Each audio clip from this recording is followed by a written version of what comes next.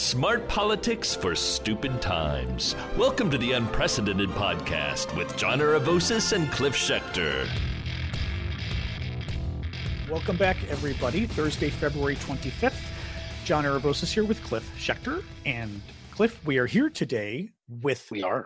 I was going to call you Mick Joan. With Joan McCarter, who's, everybody you should know, senior political writer at Daily Kos, has been there for 17 years, I just discovered. But that kind of makes sense because we all go back to the early 2000s with our blogging, Joan. You know, it's freaky. We do.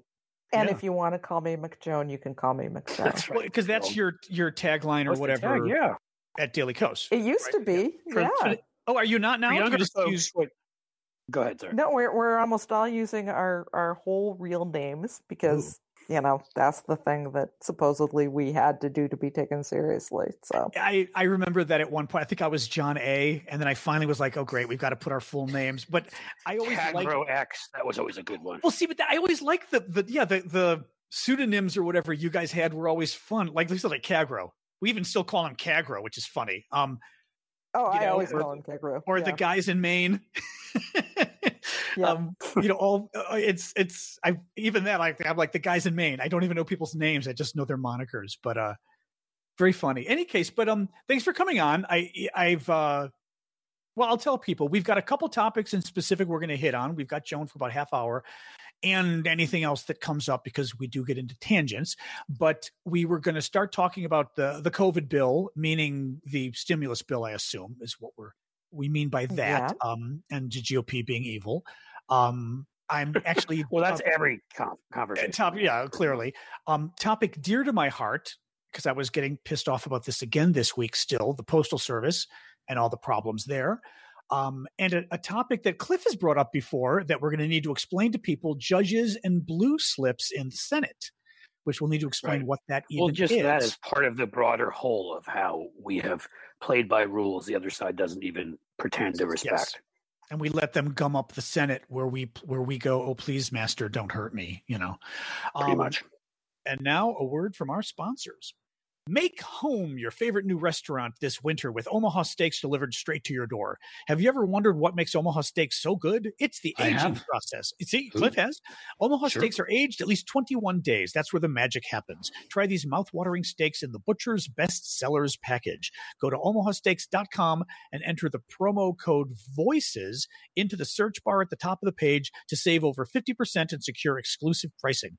Included in the Butcher's Best Sellers package are 4 iconic fork tender butcher's cut filet mignons, 4 ultra juicy burgers, 4 savory pork chops, 4 kielbasa sausages, 4 rich and decadent caramel apple tartlets, and so much more. In addition to getting more than 50% off, you also get 4 more chicken breasts and 4 more of those delicious burgers for free. And all you have to do is visit omahasteaks.com and type voices in the search bar to order the Butcher's Best Sellers package today. Save over 50% plus get 4 free chicken breasts and 4 burgers, all from the company that's been bringing people together for over 100 years. That's omahasteaks.com. Type voices in the search bar. Over 100 years? I didn't know they were around that long. Who knew? Interesting. And now back to our show. So, Joan, let's start with the COVID bill. Tell people, again, I shouldn't just call it the COVID bill. I guess it's the stimulus, economic response, COVID, everything bill. Where does that stand and what basically is it? Because I know there's so many portions to it that we've been talking about. Maybe give people an overview. I'll do my best. It is a huge bill. It's $1.9 trillion. Yeah, I mean, you don't have to go through the whole bill. But I mean, generally speaking, tell people what it is. You know, there's some things in it that are just tremendous. A lot of focus has been on the $1,400 single-time direct payments to people. Yep. Which, you know, a lot of us say that should be $2,000. It should be every month. But that ship, unfortunately, has kind of sailed. It should have been those things starting back last April. Yeah. $2,000 a month to everybody, but we messed that up, so that's not a thing that's going to happen. This $1,400 to people making up to $75,000 annually if they're single, or $150,000 if they are married. Right. Can I ask you, and importantly, also for children and dependents and adult dependents. Right. Where does that stand? They've expanded that. Where does that right now? That stands fine. It looks like that's the thing that's going to make it through. Joe Manchin cool. sort of bitched about it for a while, but remember they wanted to get it down to 50,000 a year as the cutoff, and yeah, blah, blah, blah. It is already means tested, which is annoying. It shouldn't be. Explain that. Just put the money out there and let everybody have it. Right now, it starts tapering off for individuals between $75,000 and making $100,000 by the time they reach $100,000. Oh, is it? Oh, I'm sorry. Is it? It was It's 50 gone. to 75 it phased out. It was 75 to 100 it phases out. It's 75 to 100. Okay. Now, why, devil's advocate, why do you think that's bad? Some people would say, you're filthy rich at 100,000. Why should I give you money? Because that depends on where you live. Thank you. I always say that. Uh-huh. Yeah. $100,000 in Boise, San Idaho, Francisco, where I live, is like- great. $100,000 in San Francisco or New York. Yeah. You're DC. not on Easy Street. Well, and can I throw in, by the way, because some people would But you still may be think living that's- on the street. Right. Well, but some people, because I got into fights with people years ago on this online, and they were like, I told Cliff the other day about this. I live in New York City and I only make $1,000 a month and I'm in a group home and I live fine. And I'm like, oh, do you have student loans? No. Do you what's your mortgage? I don't have a mortgage. Oh, so Do you have a family? And if you you have do, a does that family, group right? home What's your work for you? kids? What Do you pay for have your health kids for? insurance? Oh, health insurance was another one. He goes, my health insurance is really cheap. I'm like, are you 50? Because guess what? It goes up. So all of a sudden, people think, well, frankly, they say, well, poor people get by on less. Poor people do, and it sucks what they get by on, but also they tend not to have mortgages because they're poor and they could never get a house. Like it feeds on itself, really. But once you start making the American dream, your bills go up. Anyway, Well, it also My doesn't pet mean they peeve. want to get by on less. You get by on what you have to get by on. Yeah. But it doesn't mean like that's good and you're excited about I can only have 2 meals a day. That actually sucks. And we should try to not Right. have I have to make choices between, do I feed my kids or do I buy this prescription? Right. Do I, walk to work? Yep. It's the choices are very difficult. so but can I ask you, The why do you thing think is- it shouldn't cut off at all then? Why not cut it off at 250,000 or something? If you're that concerned about people getting any kind of money, come back and take it back from them in taxes. I agree with you on that. You I agree put with the you. I like money out there. Yeah. It's easier for the IRS, for one thing, just to say, cut the checks for everybody, rather Right. than having to do all of these calculations. Just spend the money. It will be spent in the economy. It will help things out, and claw it back if you have to at the other end, Right. at the other side of this. Right.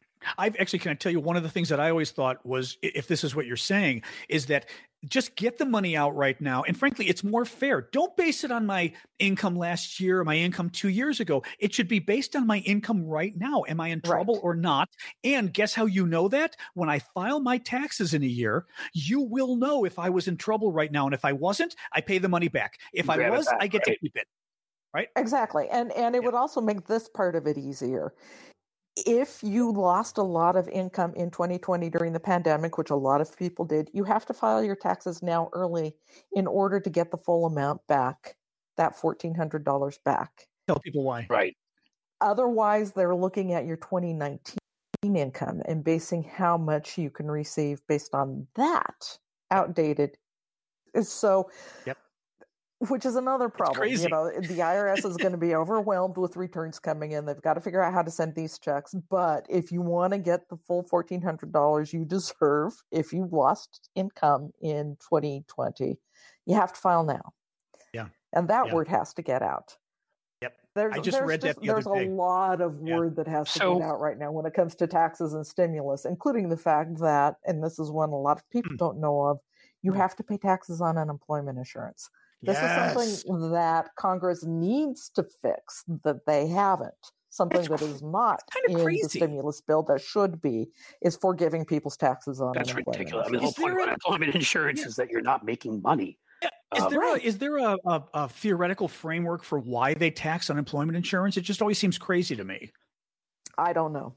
There must theoretical be. framework Somebody must have is come up this. with this. Nobody Well, on unemployment insurance is donating money to their campaigns. That's the theoretical. Right. Yeah, no, because get this, the PPP, right, the Paycheck Protection Program, that money is not taxable, and frankly, that's great. I mean, they're helping businesses. So in other words, if you get 50,000, it's actually like you got 65,000 or whatever your taxes are, right? Because it's not taxable, but it's really unfair because if you get money via PPP, it's not taxed. But then if you get money via unemployment checks, it is taxed. So it just depends which way you're getting compensated right now. It's not even fair. It's not at all fair. Well, it doesn't make any economic sense either. I mean, it's stupid. Because unemployment is usually never enough anyway. Right. The whole point of I'm gonna- unemployment is yeah. that you're going to spend it and put it back in the economy because you need to buy basics, right? And right, it's just dumb. Hey, Joan, let me ask you. I want to ask you this. So, if we're talking about whether it's going to be your 2019, 2020 taxes or whatever, I mean, when is our expectation, or do we have one, of this bill being passed, so that like when do people need to get their taxes in by? Right. They need to get their taxes in right away because the House is planning on passing it this week, tomorrow or Saturday. Right. If Marjorie Taylor Greene keeps on forcing stupid votes in the House, then it could be Saturday or Sunday or maybe even Monday. In case you haven't been watching, the QAnon lady in the House keeps shutting it down, forcing them to vote to adjourn because she doesn't want to pass the Equality Act. So that's a sideline. Anyway, right. When she's not putting up stupid signs on her wall or searching for her next tantric victim. Which, by the way, so folks know, it's an LGBT rights bill, basically. Yes. So the Senate? Goodness knows we can't have those among Republicans. So anyway, the House hopes to pass it this week. The Senate will take it up next week. They have a hard deadline of passing it of March 14th, and really before March 14th, because that's when the Republicans in the Senate, when they controlled it, insisted on ending the boost to unemployment benefits and the extension of emergency unemployment benefits when they passed their bill back in December. How quickly can it pass? I'm thinking of all of us doing our taxes. I know we've got to do it right away, but could they pass this thing next week? Or will it still take longer than that? They've got to pass it next week so that, again, the IRS and all of the states that have their unemployment systems that are creaky and old and confused have time to adjust to make sure that they can keep getting the checks out. Okay, see, when you said there's a March cutoff, 14th. When you said there's a cutoff of March 14th, I thought you meant the bill has to be passed by then. In principle, we need to pass the week before. So that it really needs to be passed before so that states know this is happening so that they don't have a gap in sending out people's unemployment benefits. All right. Well, folks, we're all doing our taxes this weekend unless you're very well off. Or unless you somehow had a better year this last year than you did the year before. No, it's very good. It's very good because, boy, that sure happened for a lot of people, huh? I'm not saying it did. It did actually for the super rich. That did happen. They had a great 2020. Right. Right. They always do. Is there more in the COVID bill you want to talk about, or should we move There's over more to in the COVID bill. There's some stuff. Right now, we're all sitting and waiting anxiously for the Senate parliamentarian to tell us whether she thinks a minimum wage increase to $15 an hour can be included in the bill. And also there might be problems. This is brand new with one of the best things that the bill does, which is take the child tax credit that people can get at the end of the year and pay it out directly in cash payments every month. And it increases the amount people can claim for a tax credit for their children.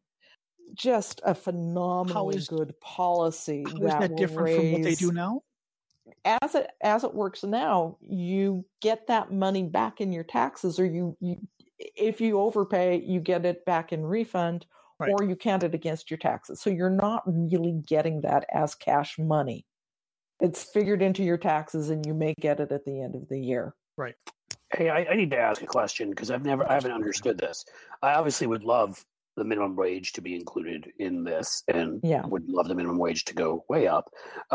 But what I don't get is, if my understanding of reconciliation is correct, we're really just dealing, theoretically at least, with budgetary issues of the government, government spending, government taxes, with the minimum wage being something that affects businesses, private sector, how is it that they could even get that into reconciliation? Well, it also figures in taxes. If you're making $15 an hour, you're making more, you're paying more in taxes. So there's revenue right there. So that's the argument over it. Okay, I was just wondering what it was. It's one of them. And then there's the part where what the Senate parliamentarian says is not necessarily how it has to be. Right. And this is going to be the challenge for Senate Democrats. Importantly, now the question is whether the parliamentarian's going to think of the child tax credit payments as something that can fit in under budget reconciliation. That's a really important, critical piece that Senate Democrats have to fight for. And by that, they can decide to overrule the parliamentarian and say, yeah, we think this needs to be in the bill, so we're keeping it. Right. That is subject to a vote, but to get it out of the bill takes 60 votes. So you have to have a majority to uphold the ruling of the parliamentarian and just a simple majority to overrule it. Right. Does that make sense? So you said simple majority to overrule the parliamentarian, but you need 60 to uphold. Yeah, it's basically, it would be a simple majority, and you would count Kamala Harris, Vice President, as the 51st vote to say the parliamentarian's wrong, this is staying in the bill. Right. To uphold the parliamentarian. And then they would need 60. Taking it out requires 60. Yeah. For once, a 60 vote margin works for us. I was going to say, for once, it seems to benefit us. You. But we do not believe, I'm assuming, that Manchin and Sinema would overrule the parliamentarian, would they? Probably not. That's my guess. So there's our problem. So this is why we want the on minimum wage. They should. I mean, no, I agree with you, but yeah. Anyway, Arizona voted to raise the minimum wage. People like a higher minimum wage in Arizona. I don't know what Sinema is on with this, but anyway. Wow. So that's sort of where we're at.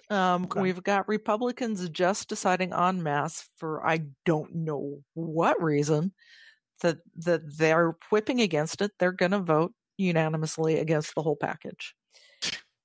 And when it's polling as high as 83% supporting, Morning Consult had a poll out yesterday. 76% of the public says, yes, every part of this is good and we have to have it. Right. When do you get 76% majority polling on anything political? And now a word from our sponsors. If something's interfering with your happiness or preventing you from achieving your goals, folks, consider our sponsor, BetterHelp. That's help, H-E-L-P. BetterHelp seeks to provide professional help with ease. It's not a crisis line. It's a professional counseling done securely online. BetterHelp will assess your needs and match you with a licensed professional therapist. Start communicating in under 48 hours, connecting in a safe, private, online environment. Send a message to your counselor and receive a timely response. Schedule weekly video or phone sessions, whatever works for you.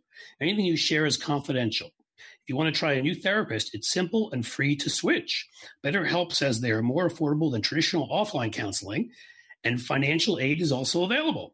Start living a happier life today. You'll get 10% off your first monthly visit to our sponsor at betterhelp.com/sexyliberal.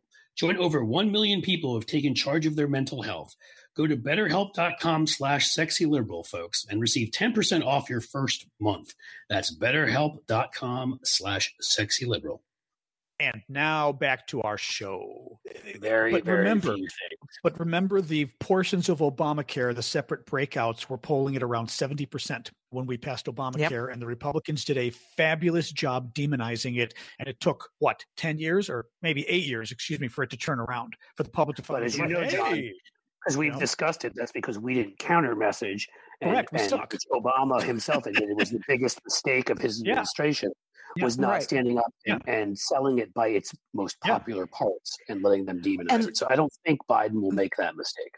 He won't make that mistake, and there's another big difference here. Most of the benefits in Obamacare didn't kick in immediately. True. It took 3 and 4 years for most of the really good stuff to happen for people.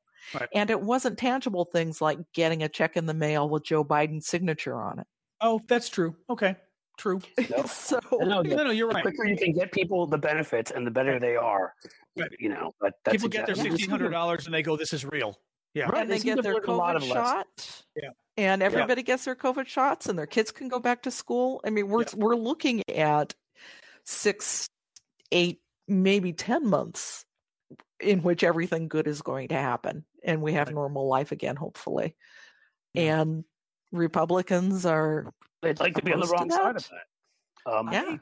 You're up to something. In some ways, it's beneficial that if they're going to be this stupid, because in the end, it's much harder to message it if some of them went along with it. But if they want to be imbeciles and create this picture of like every single one of them voting against it, and we're willing to message properly, which is to be aggressive as hell, go after them, point out all the positives, point out that they voted against it in very specific terms of, this many jobs are created here in your state. Guess who voted against that? This many people got vaccines who wouldn't have. Guess who voted against that? Like, as long as we're willing to do that, we can make them pay. Joan, is there a unified GOP message as to why they're opposed? Is it budget deficit, or another thing I've heard, although some who is it? Larry Summers or somebody said this, concerns that so much money being spent could increase inflation. Like, is there have they unified around why? I know it's bullshit, but I mean, as far as what their PR argument is they're making against this? Neera Tanden. It's all Neera Tanden's fault. It's all Neera Tanden's fault. Yeah. Mostly it's blue state bailout. I mean, they don't really have... Yeah. They're still doing that? They're still doing that. Oh, my God. Yeah. Yes, God forbid federal legislation actually helped blue states in addition to red states. We don't want to do that. And what's really interesting is that Biden's done a good job of reaching out to Republican mayors and Republican governors who tend to be saying, no, this is not a blue state bailout. My city is bleeding. I don't have any revenue. I need this money. Right.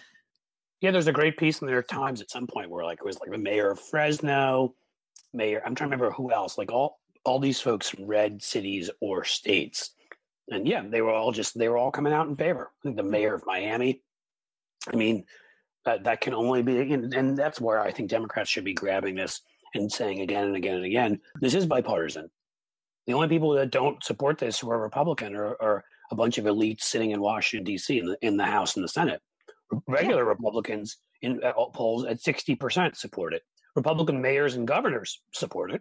It's just these guys, and they don't represent all Republicans. There's unity. There's lots of unity. There's 76% of the population saying, yeah, we've got to have this. That's pretty unified. So, and to his credit, Biden's been pretty good on that one, on the unity stuff and dismissing Republicans. Where we have a bit of a problem is on things like, is he really going to say you have to fight for the minimum wage? We'll see. So, hopefully by March 7th. I mean, it would really be nice to give the states a full week to try to make sure that they can get the unemployment benefits sent out. Anything else on this, or should we do a quick take on the Postal Service? Let's do a quick take on the Postal Service, because this part is just so much fun. It's so screwed up. I still have packages that are taking weeks to get to me right now. I just read a story in Chicago. This was just insane. People have not gotten any mail at all, for as long as a month, 6 weeks. No mail. Jesus Christ. Yeah. Outrageous. Absolutely outrageous. So yesterday, Louis DeJoy, the Postmaster General, who looks like he's an extra for any of Martin Scorsese's mob films. Yeah. This guy, when you hear him talk, is just wild. Yeah. He came up to the Congress, to the House Oversight Committee, and did his bully routine. At one point, he told Jim Cooper that he's going to be in this job for a long time, so get used to me. What was really fun about that? Said that? He actually said that. He actually said that. Get used to me. I saw that. But now they're putting in this new board of governors, right? Within an hour of his saying that, the White House comes out with, oh yeah, we're going to fill the board of governors. And yeah, we see a serious problem with the post office that we're going to fix. I was just going to say and I believe I'd looked into this before. I believe it has to be for cause. Having said that, literally running the Postal Service into the ground on purpose to throw an election. That could be. There's a whole lot of crime involved. In that. There's definitely cause, and if he wants to take it to court, well, my goodness, bring it to court. I mean, we had a federal judge stop him from doing all of the things he wanted to do to destroy the Postal Service. A federal judge stepped in and said, "No, you can't do that before an election." Jesus, I think that gives plenty of cause for him to go. Do we know though? I mean, is the reason the mail going so slow? Well, it's what we heard before, right? They got rid of a bunch of sorting machines. They also stopped letting people work overtime, I believe. And now, as a result of everything getting gummed up, they're focusing on packages rather than letters. Is that right? More or less where we are, or what's the? That's more or less it. There's also they've been hit with coronavirus pretty hard too. So there's been a lot of staffing problems because of COVID. True. Right. But, a huge part of it, one of the things that he was doing, and I'm not sure whether he's doing this now, the judge stopped him from doing it, but he might have started up again, not letting trucks go out late so that mail could actually be loaded on them. Right. So he would send trucks out from distribution centers completely empty. Right. Just to say that they were leaving on time. Yep. What a schmuck. So, a lot of stuff like this. The plan he wants to put in place now, and hopefully we can stop him from doing this, would end 1 and 2 day mail period for first class. So a letter, a paycheck, a bill payment would not get 1 or 2 day service, even if you put a first class stamp on it. Right. It would be in the 2 to 3 day mail. He wants to stop using air transport and go solely to truck transport. Which, by the way, he still has a financial interest in. I was going to say, companies that does truck transport for the Postal Service. Yeah, he still has a financial interest in that. Yeah. Which is another good cause for firing him. Yeah. I think what they should do is they should fire him, but send it to him in the mail. So he doesn't get it for a few days. No, Cliff, at the very least, start out of his office and be like, "Oh, you didn't get the message? You didn't get the letter? Sorry." Start sending his paycheck through the mail. That too. Son of a bitch. And by the way, all of his family's medications as well. Yeah. I just talking about turnabout is fair play. Like, you know what? I don't know. Yeah. And the other thing he wants to do, besides slowing it all down, is make it cost more. He wants another big postal rate hike.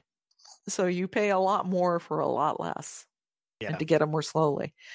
And, obviously there are a lot of reasons why this is horrible, because we have so many people in this country, veterans who get their prescriptions by mail, lots of people who get their prescriptions by mail, lots of elderly rural people who have bad broadband, who have to have the mail and have to have it work efficiently and have to get it on time.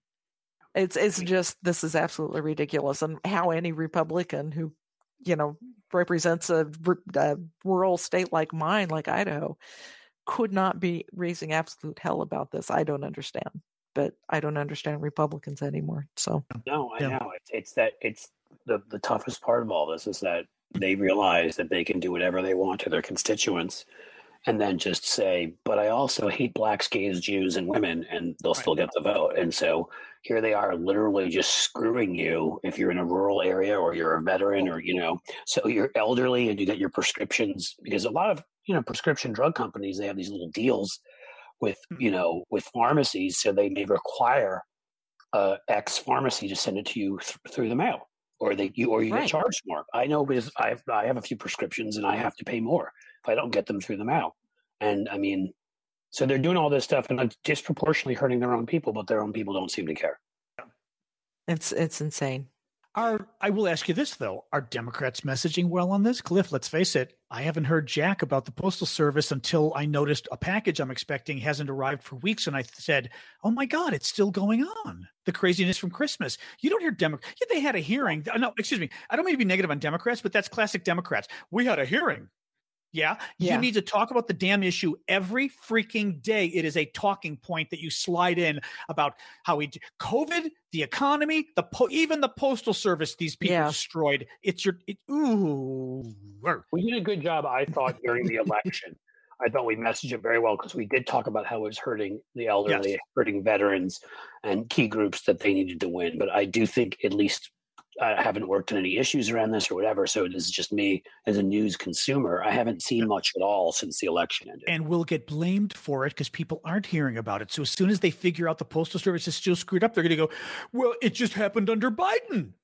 Well, this is a thing, though, that can be fixed because these are Senate-confirmed positions on the Board of Governors. So that will come back once COVID's done. That will come back up as an issue as these nominees go to the Senate. So there's room for them to be able to message on it. All right. Which they hopefully will. Yeah. No, it's just... it's all on you, Joan. Good luck. No, but it's just an ongoing concern we have. Messaging, we just, we feel like Republicans very often, not always, but very often message better than we do. We did good in 2018 on Obamacare and all of that. That was great. Pre-existing conditions. Yeah. We won the election, so what the hell? Obviously didn't do terribly last year, but still on stuff like this, Republicans are a very good minority. Is part of the problem. And then we talk about it again and again. They obviously have a much more vast distribution network than we do. Yes. Mm-hmm. And a more, what's the word, pet message information. Fox News is going to say what they want them to say. Oh, yeah. Yeah. We were talking about that the other day. Regular traditional media just doesn't play that game. Well, and honestly, it's much harder. Joan, even MSNBC doesn't play that game. No. MSNBC does not coordinate with all of us the way Fox News does with all of them. Oh, MSNBC does not help boost all of our careers the way it does every one of those morons on the right with Fox. Yep. MSNBC is not our alternative to Fox News. It's a fine network, but it doesn't vaguely do the kind of coordination on the left. I don't think it does any coordination on the left versus what Fox is literally part of the right-wing noise machine. Yep. MSNBC is independent and they lean our way, which is nice. It's I'm not going to argue any of that. Yeah. But again, not criticizing them because I don't know if they should be, but they really don't go out of their way to help us, the individual noisemakers. They didn't do it with the blogs either. No. Really. Some of us got on, but not really. Whatever. It's a very soft. It's still raw for me. It ends up coming up a lot on this show. Well, because it's the Fox News thing, though. They're good at being victims, but they're so damn good at messaging as victims. And now that they're in the minority, they're victims again. They're just so good at that. Well, it's the entire Republican Party. I mean, Marjorie Taylor Greene today stood up and how this related to needing to shut down the House because of the equality bill, because gay people. She said that she was one of the victims of January 6th. Yeah. I mean, what? Yeah. Is she a victim of whoever that political ally of hers was? Right. The one who's been in the news for the last 24 hours, being her best buddy and being one of the insurrectionists in the Capitol. We're half a step, honestly, from finding out that she was involved. I mean, and we don't have that yet, to be clear to people, but one of her close political allies was there. Yeah. What are the chances she didn't know about it? Political and personal allies. I mean, she's good friends with this guy. So. Who is this? And we're not talking about the tantric sex guy either. We're talking about somebody else. No, somebody else. Hey, we all need a tantric sex guy in our life. I'm not gonna complain about that. God bless her. I don't judge on the tantric sex. She could use a little more tantric sex, and I think, to be honest, actually most Republicans could. If it kept her busy, so she couldn't vote or open her mouth. Right. But I have to Google this. I didn't know I didn't see the part about her having ties. Yeah, that came out yesterday on CNN. I mean, big surprise that Marjorie Taylor Greene's palling around with people who are far right lunatics. Yeah. Yeah, big surprise. This is a very close relationship with somebody who is an actual terrorist who showed up. So, lovely. Do we have the actual definitive, she was involved yet? We don't, or at least it's not public. But I suspect we're half a step away from that. I think so. Yeah. If this investigation goes forward, and if we'll see. I have just a few minutes left, so. That's okay. I don't know. I mean, I don't think it's worth getting into the blue slip thing because that's too long. Cliff and I can even talk about that once you go. But anything to just kind of wrap up with for folks other than do your taxes? Obviously, we learned that. Taxes, call your senators and tell them if you have Democratic senators, you want them to fight for them. If that means overturning the parliamentarian, do it. So, put your calls in. We're okay on the House side, but the Senate side, we're going to need to keep those people's feet to the fire. Don't we? Manchin and Sinema. They're going to be lovely well, I think people. the big conversation there, to be honest, again, sometimes people lose nuance. Manchin is a tougher one to crack because we have to be realistic that if he votes for the stimulus, it looks like he will, and other things, and we consider Neera Tanden a friend. She's been on this show. But the fact is that we're just, other than Manchin, we probably will never get a Democrat from West Virginia. And we have to figure out how we can pressure him, but also how we have to still want a Democrat from West Virginia versus a crazy Republican. Arizona is different. Sinema is stepping out there and doing this stuff. We just elected, Giffords there. We elected a Democratic, Kelly, Giffords' husband. We elected a Democratic Secretary of State there. We're going to be in great shape to vote to elect a Democratic governor coming up. The state, and obviously Obama. Biden won the electoral votes. It's trending left, and Sinema is trending right while it's trending left. And I think some people need to talk to her and make it clear that we can primary her and get better than her from Arizona. Well, and the LGBTQ community has to talk to her too, because she still is claiming to be part of that community. Last I saw, and if she's not going to get rid of the filibuster, then the Equality Act is not going to pass. Yeah. Yep. I mean, we just have to remember where we have this we have less leverage as far as I'm concerned, and with Tester, who frankly has been much better than Sinema, and with Manchin, because they're in states where it's tough for Democrats to win as often. Right. But Arizona's not the same. Yeah. No, it's trending well in our direction, and could be Colorado in 2 cycles. So sorry, she needs to get with it, or she should be promised a primary. That's how I see it. I'm with you there. Yeah. All right. Well, thank you, Joan. People can find you on Daily Kos. What's your Twitter handle? They can look for you there too. At Joan McCarter. Well, there you go, Joan McCarter. Because I couldn't get at McJoan.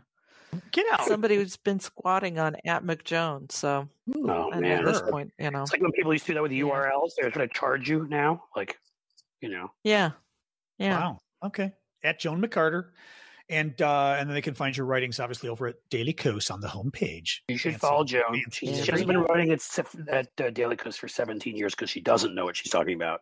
Exactly. She's been writing there because she's awesome, and that's why I follow her, and I'm sure John does. You should too. Oh, yeah. Well, yeah, I better. God, now you got me worried. I better follow you on Twitter. I know I do. No, we DM each other. I must follow you. You DM me. Yes, you follow me. You got me scared. Well, I follow. I just checked. Of course I follow you. God, you got me scared there. All right, Joan, thanks so much for joining us.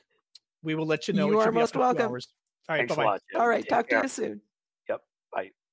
Well, that was fun. I was thinking, Cliff, we've been going about 40 minutes, but since, of course, the big vote amongst our listeners was go longer, so we'll go longer. At least one more topic. We could talk a little bit about the Neera Tanden Manchin thing. Let's talk about that, because the blue slips thing, there's no specific reason to talk about that. Yeah, and we've talked about it before. Yeah. And when it comes up, and it will, because there will be an issue of, if it's not a Supreme Court justice, one of the high courts, there'll be issues around this, and we can talk more about it. Yeah. So can I've got like the tweets in front of me, Neera's and then somebody else's. Can I give the background on this, and then you can jump in? Because I was talking to Cliff with this earlier, and Cliff, of course, knew about this issue for the last several years anyway, because Cliff knows all.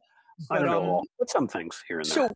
So I discovered this morning, at least, I'm reading an article, and I see a tweet from August 27th, 2016, and it's by somebody called Curtis Sittenfeld, who, I don't know, has got a blue check mark. Do you know who they are?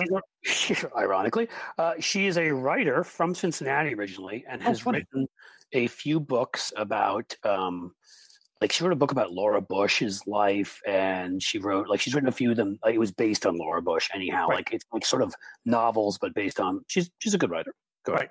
So she tweets about a New York Times article about Mylan, the name of the company Mylan, Mylan, CEO, Heather Bresch, and Mylan is the company that bought the EpiPen about 10 plus years ago and quintupled, sextupled, octupled the price of the EpiPen. Initially, it was a 400% increase. Now it's much more. I saw that it was around 57 when they bought it in 2007, or when they got it around then, and it's last time I checked, it's like 500 for something like that.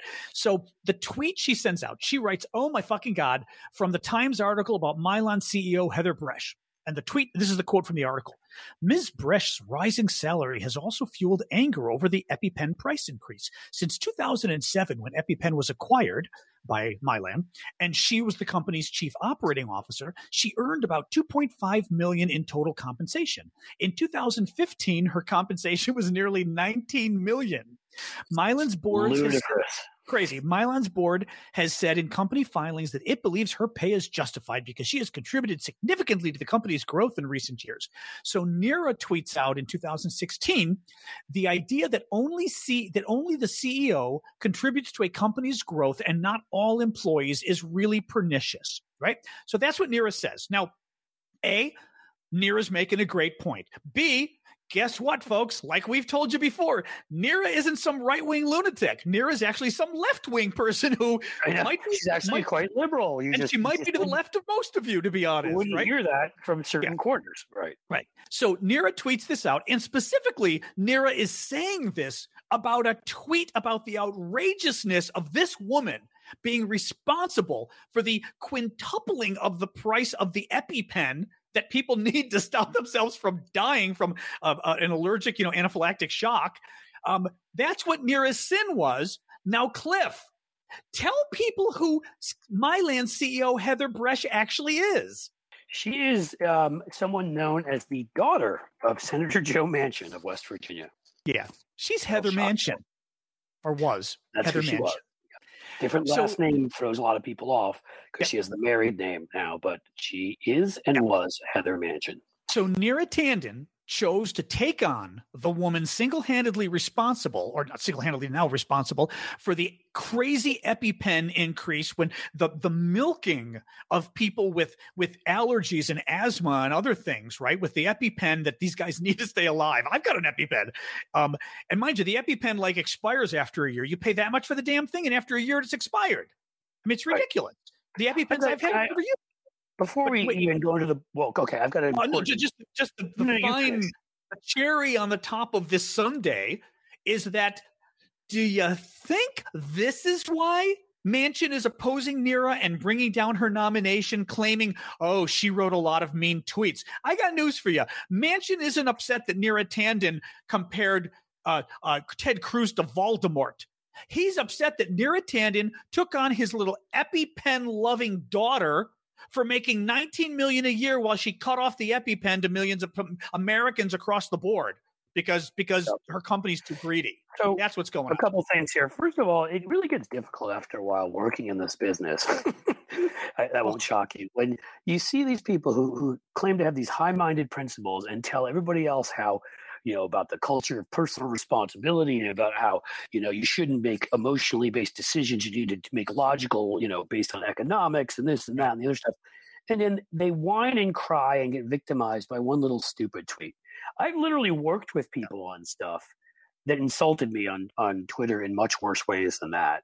And I've said things about them. When I worked with the Alliance for Climate Protection, one of the ex-John McCain aides was working there. That was Al Gore's group. This was after the 2008, election when I wrote my book on McCain Was Critical. And this guy had issued a statement that McCain put out calling me unstable and a known liar. I mean, he may have been 50% right. He may have been 50% right there. I'll leave it up to you. But here's the thing. We worked just fine together. We both laughed about it. It's what happens, right, during these things. And again, that these thin-skinned people who act like they're like these larger-than-life, important people, and somebody says a little mean thing about you and you cry about it? I mean, I'm sorry. Like, it was said about what the situation was, responding to a tweet about how ridiculous the pay was. She wasn't insulting, like, your daughter. She wasn't doing Donald Trump stuff and calling your daughter ugly or saying your daughter's a criminal or lock her up. She was criticizing what I will say is ludicrous. I mean, again, I'm sorry. I think most people on the show listen to what I have to say here. No, I'm not a socialist. I believe in well-regulated capitalism, but I do believe very much in capitalism. You got to say it, Cliff. But I do. If you got to say you're not a socialist, then you obviously are one. Well, I say that because it's an introduction to this. There is a point to me still when in a society when there are people that have nothing, that the pay certain people get is fucking absurd. When you and that's where to me Neera's tweet was so right on. What did she do that no one else could have done that meant she should go up from making $2.5 million a year to $19 million a year? I mean, it's absurd. I'm fine with her making $2.5 million a year. I don't know. CEOs make millions of dollars, and that's fine. But like, there is a point where it just starts getting gross. Like, what did she do? You know, like if you want to make an argument for me, some some sports star entertainer deserves it. Yeah, because they're a brand, and you're going to see their music or them play. They're very specific. Who's the CEO of the company that you're only buying products from that company because of who the CEO is, and you've got their trading card and they're awesome? There is none. You can fill in almost anybody else with them, and you can find a lot of other people who do just as good a job. You want to even pay her $5 million a year, I could live with that. Right. But $19 million? I mean, I'm sorry. Neera had a right to say something about that, and so would I, because there's a point where it just gets gross when there are people who are starving. That's my feeling. Yep. And then the EpiPen thing, I'm sorry, makes it even more gross. So you're making $19 million, and now you're taking away something that is a life-saving necessity for people. You're making it so some can't afford it. Like, come on. I mean, the EpiPen thing just infuriated me when I saw that. Oh, I thought the EpiPen was what's his face, that horrible little little douche that went to prison for. But what was his role? Pharma bro. Oh, I don't think his was EpiPen. It was actually his was different. His was an AIDS. Okay, drug. I always thought he was EpiPen guy. Okay, so I mean, but I think that's where the overall context, I believe, of all this is so important, because again, you still have to breathe, take time and breathe, and you still do have to realize we need Joe Manchin. You want to make Joe Manchin unnecessary? Yes. We can knock Russian Ron Johnson, and his commie talking points, or Kremlin talking points out of Wisconsin in 2022. We have an open seat in Pennsylvania, open seat in Ohio. We may have an open seat. Looks like Chuck Grassley may not run again. We may have an open seat in Iowa. Win some more seats, make Joe Manchin irrelevant. But he is from West Virginia. He is from one of the 5 most pro-Trump states in the country, and we have a Democratic senator from there. You will never get another one. And if you want things like the stimulus and other things to pass, you can't just go around and be like, "Oh, fuck Joe Manchin," like you see on Twitter. Some people reacting with their emotions, like he should switch parties, or he should, and then we'll get nothing. We need it.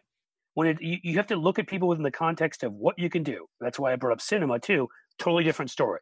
People should be pressuring the hell out of her and letting her know that if she doesn't do the right thing on the filibuster and various other things, fine, we'll get a real person to run in Arizona who can represent that state when she's up for re-election. But in any case, that's everything I have to say in all of it. Yeah, no, it's just how typical though that's what's going on. Just that it's personal petty bullshit.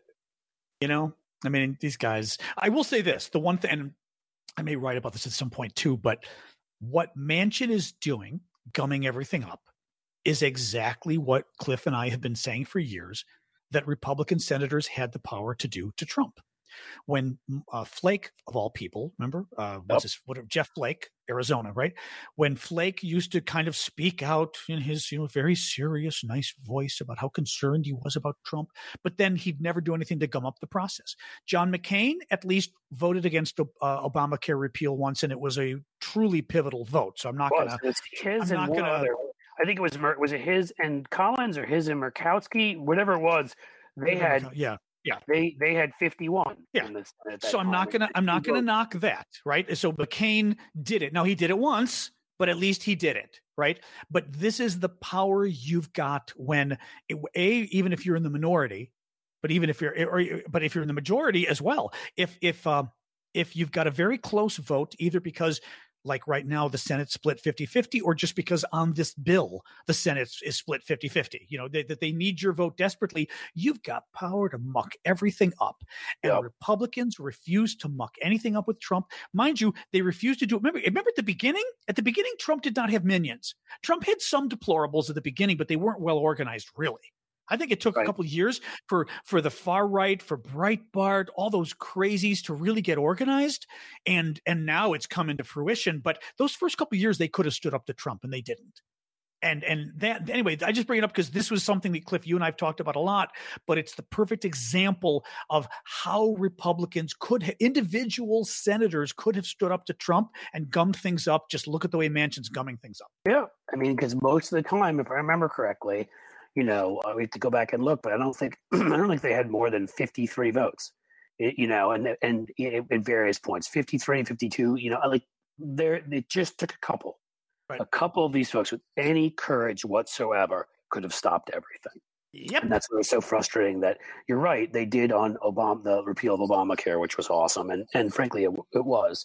Give McCain and I think Murkowski credit because that was a huge vote. If they had undone the ACA, our healthcare market would be completely it would be chaos right now. And so, that was a big deal, but they didn't do that nearly enough is what I would say. Pulling up the article just to see 3 GOP senators rebelled. John McCain, Susan Collins, and Murkowski. Collins too. Okay, what do you know? Too. What do you know? Yeah, no, because you know what? If we didn't have her, we would have lost. So and I think they had 52. They had the presidency, so they had the vice president to break votes, and they had 52 Republican senators. So we got just enough that it fell to 49, and they could not break the tie with Pence. That's interesting. Yeah, no, that's good.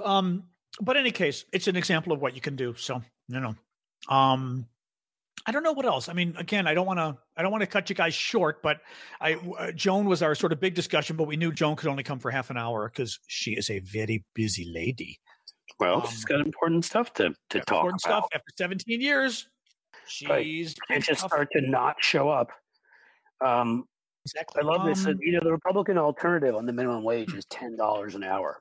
This is something I'll just mention quickly. And of course, the irony is like Susan Collins, who we just said something nice about. So we giveth and we taketh away. Shelley Moore Capito, also of West Virginia, like Manchin, and Rob Portman, dickhead from Ohio, who I loathe, who pretends to be moderate and is terrible in everything, sign on to a $10 an hour minimum wage in 2020. First of all, in 2026, you'll get your $10. Oh, yeah, for 2026? Yes. It'll go. It'll get up there by 2020. I mean, so right away, utterly ludicrous, right? But the point that I follow this guy is good. Steve Dennis on Twitter. He's a Bloomberg Senate reporter. Good dude. Right. What he points out here, of course, is the minimum wage today is $12.15 in Maine, $8.75 in West Virginia, and $8.80 in Ohio. So they literally are all supporting something that is at the same or lower than what the minimum wages are today in their states. Right. It's just stupid. Yeah. So, I mean, I'm sorry. There are real counter proposals and offers out there. As I brought up, I think, in our last podcast, Mitt Romney came forth with one on childcare that I think it's not what I want. I think he wants to substitute the larger child care tax credit for the earned income tax credit. I would do both. But at least he's doing what Republicans back when they used to believe in governing did. They used the more market-based tax incentive approach to try to support good policy, in this case, childcare. Doesn't mean I agree with him, and it doesn't mean I think his is nearly enough, but it's a legit sort of good faith attempt where something could come out of it. Right. This $10 minimum wage is not. It's a fucking joke. If they'd said $12, maybe, or $12.50 or something that's not 15, and they'd said right away, maybe that's something we listen to, right? But Costco just, who were testifying about this today, when Lindsey Graham tried to throw out some stuff about how terrible the minimum wage was, Lindsey Graham literally had it thrown back in his face unexpectedly by the CEO of Costco, who was like, oh, by the way, we're raising our minimum wage to $16 for everybody next week. Right. Not that bad. Yeah. Right. I don't think, and I'm even open to the argument that it doesn't have to be the same in every state because we brought up cost of living is different. There's some places where it's needed, a higher one is needed. But the point is that $10 is good enough nowhere. And $10 in 2026 is good enough less than nowhere. It's just, it's terrible right it's out. What's weird too, I'm a little older than you, but do you remember what the minimum wage was when we were kids? Not much lower. I was a kid making minimum wage in the 1970s, and I was getting paid $3.25, I seem to recall. Now, this is the 1970s. It's like 40 years ago or 45 years, 40 years ago. And we've gone up from, how much is the minimum wage now? It's like 7 and change, I believe. We haven't raised it in 20 years. That's what I mean. Hold on. What is like? I think it's 7 and change. I'm pretty sure of it, but go look. That's what I was thinking. $7.25 an hour. Yeah. It's basically a little more than doubled in 40 years. Excuse me, doubling almost makes it sound too much. It's gone up $4 in 40 years. That's and we know insane. John Thune threw out some stupid thing. He was like, "Well, I used to make only $5 an hour, or whatever, or whatever it was, when I worked at this restaurant in South Dakota in 1978 or 79." And somebody, it may have been our friend Kevin Cruz, friend of the show and historian, was like, just put a screenshot of the financial calculators that update what money was worth then and now. Yeah, the $5 an hour he was making then is now worth $21 an hour. Right. I mean, that says it all. Like they just actually, and you know what? I just found it was $335 in January of 1981. So that's probably what I was thinking about, because that would have been my last year of college, my last year of high school. No, if we kept that makes sense. Where it was up through before the Reagan years, where every economic thing starts to go south for, in terms of anybody being able to live a middle class lifestyle, I think now I know this for a fact, it would be north of 20. It might be more like 22, 23. And we're just asking here for 15. And these guys are talking about $10 in 2026. Yeah. It's really, mind you, can I just say too, it always goes up under Democrats. So it went up in 1978, 1979, 1980, Jimmy Carter, right? January of 81, but January of 81 would have been just before Reagan took over. So it was the last Democratic increase. Okay. Then of course, nothing for that period of time. It went up again, April 1st of 1990. Okay. That's George Bush. Good. April 1st, 1991. I think that was that big bill they all agreed on. Oh, that Bush agreed to, that pissed everybody off. The tax, right, well, because he raised taxes. I think it's that. Yeah. Right. But then you got 1996, 1997, right? So, a lot of it is Democrats, but I mean, increasing it, but it just blows my mind that's gone up that little. It's also a roadmap, as so many issues are. If you watch stuff like what you just did, you map out when they changed to how the Republican Party radicalized. Because they used to it was always led by Democratic presidents. You were 100% correct, or at least in recent years, last 50 years by Democratic presidents. Right. But Republicans, you always would get a sizable chunk of Republicans, moderate New England, New York, West Coast, Chicago or Illinois type Republicans voting for it. You usually would see at least a quarter to a third of their caucus signing on. And now it's like literally like 1/15.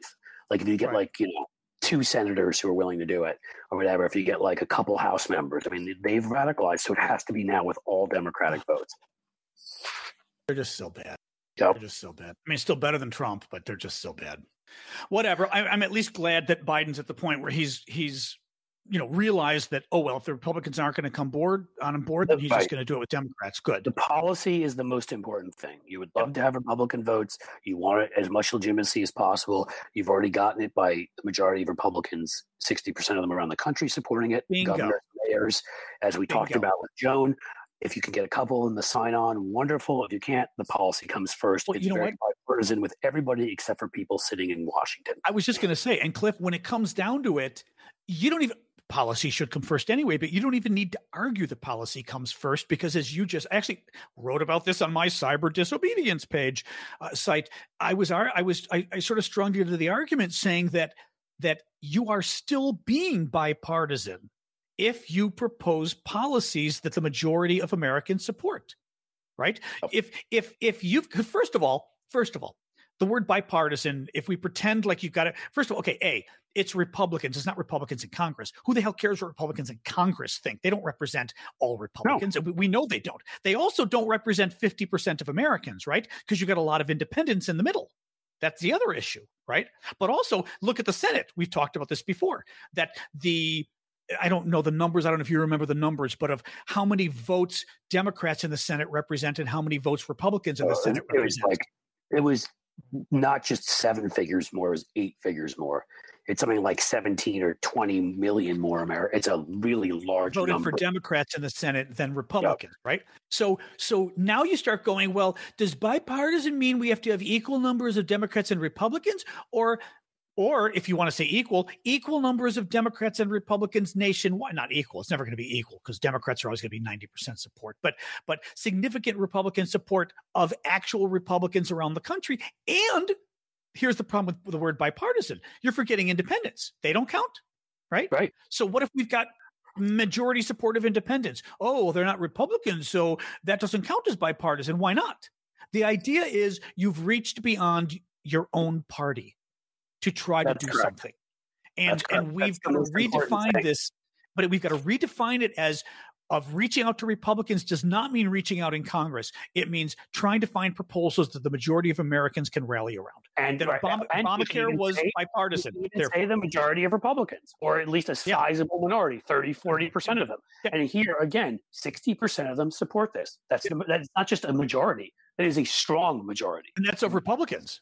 Yes. See, that's huge. Democrats, like 90%. That's huge if that's Republicans. Yeah. Yeah, it is. I mean, that's the last poll I saw, and there's probably others showing, all the ones so far have shown, north of 50%, and I don't think I saw one with less than 57%.